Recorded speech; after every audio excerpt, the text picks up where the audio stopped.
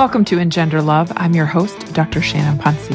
Join me as we discuss all things gender so you can better connect with those around you. So let's get started as we engender love.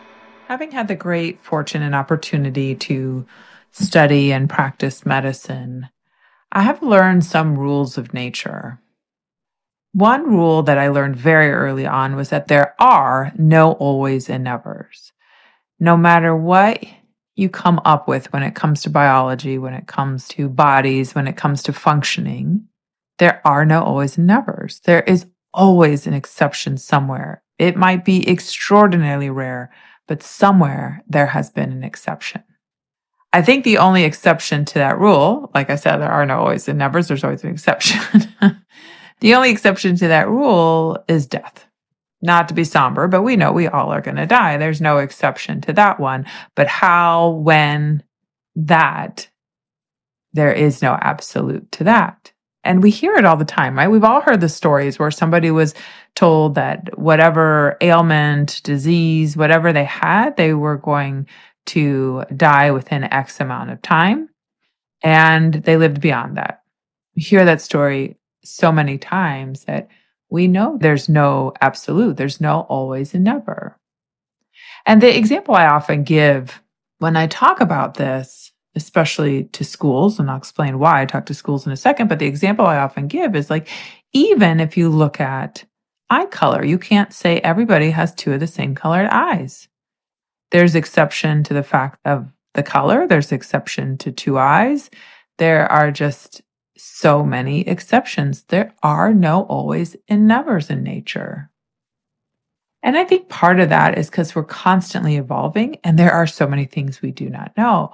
But there's constant variation because that is part of how we survive, is changing and diversifying. That's how we survive. And like I said, in medicine, we see it all the time. We see that there are no absolutes. We see the exceptions when we think this always goes that way. And then we read or we see or we observe a case where that is not true. And that is why most physicians, not all, there's no always and nevers, most physicians don't, and most healthcare providers do not speak in absolutes. It can drive some people crazy.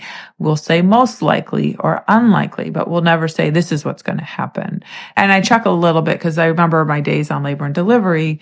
I always knew when I was taking care of an engineer, whether the patient or the patient's partner was an engineer, I always knew because I would say, you're dilated this many centimeters. And one of them would ask, so at what time will the baby be born? As if like I could predict an exact time. And I would chuckle a little bit because they're not always and nevers. And I would tell them that. I would kind of chuckle and say it's up to Mother Nature, not me. But what the textbook says is about 1 centimeter an hour.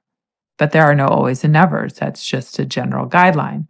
Drove the engineers crazy. And that's the way it is. Like there's just no always and nevers. There is no solid rule in nature.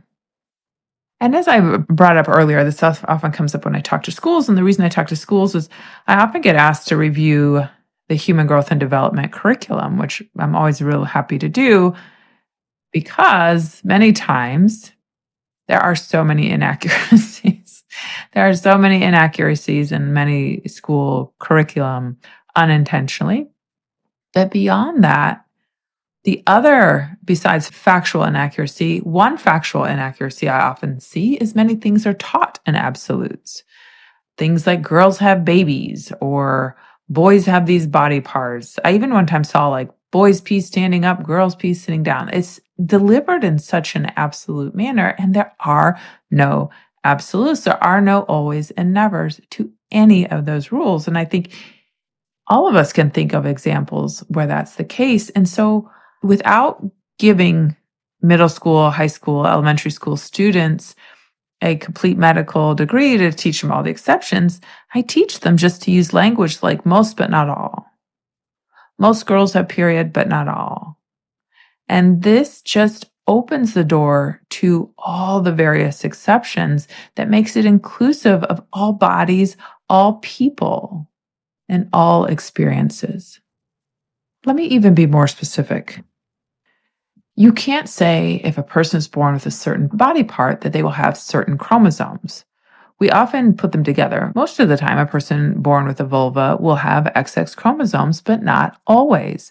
And yes, one exception are transgender individuals, but there are other exceptions beyond that. And I bring that up because many times when I'm talking to schools, I have to point out all the exceptions beyond transgender individuals to combat the argument, well, we're not going to change a whole curriculum for one person, which we can have a conversation about that. I have a real problem with that statement.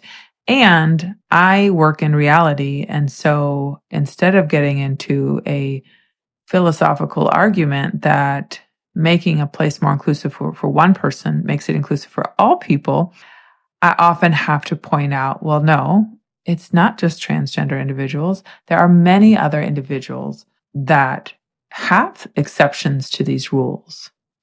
Another one is you can't say if a person has a testosterone dominant system, meaning their reproductive system develops based on the signals of testosterone, you can't say that they have certain anatomy. There are exceptions to that rule. Again, beyond transgender individuals and including transgender individuals.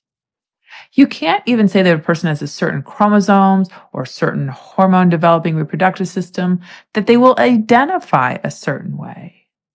There are no always or nevers. That is nature. That is every part of nature that we know.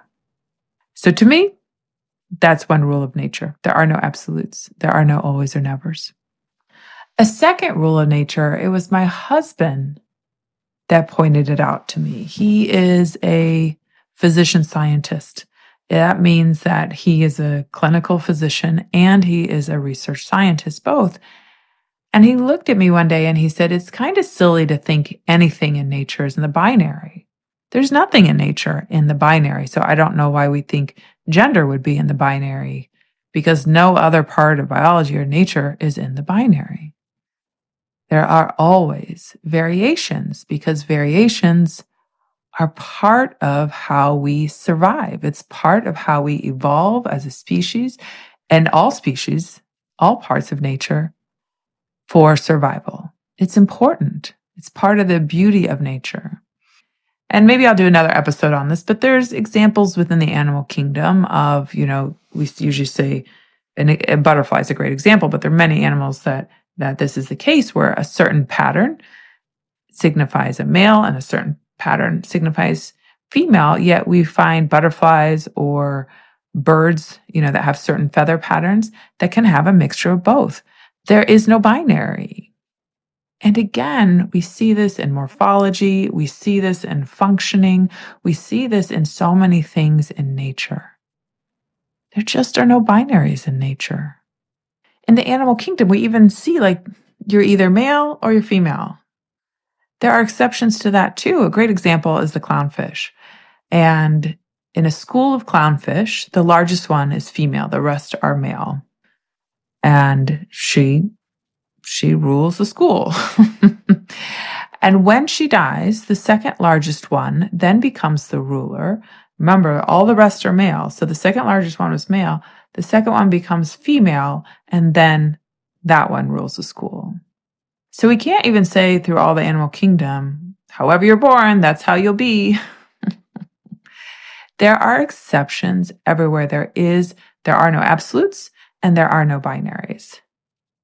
Now, I have to say, I've learned these lessons over time, as I've mentioned, and each time I really have had to sit with it and process it and ponder it and think of all the things. Think about so many things, loving a challenge, trying to find an exception to these rules of nature. I already told you one about absolute, that's death. But in the binary, I cannot think of an exception to the binary. So I'm just going to stop there and leave that for you to ponder. And these ideas are going to be really important, and I will circle back to them as we talk through things like biological characteristics, as we talk about gender expression, as we talk about gender identity or experiences, or anything else. There are no absolutes and there are no binaries. It's not this or that. There's usually a whole bunch in between this or that. So I hope you take the time to take a moment just to sit back, think about it, process it, take it in, and then you'll probably see it everywhere. Thank you for joining me on this episode of Engender Love. If you have more questions, visit my website at engenderlove.com. You can contact me, sign up for my newsletter, or schedule a time to meet and see how I can support you. Have a great week and continue to engender love.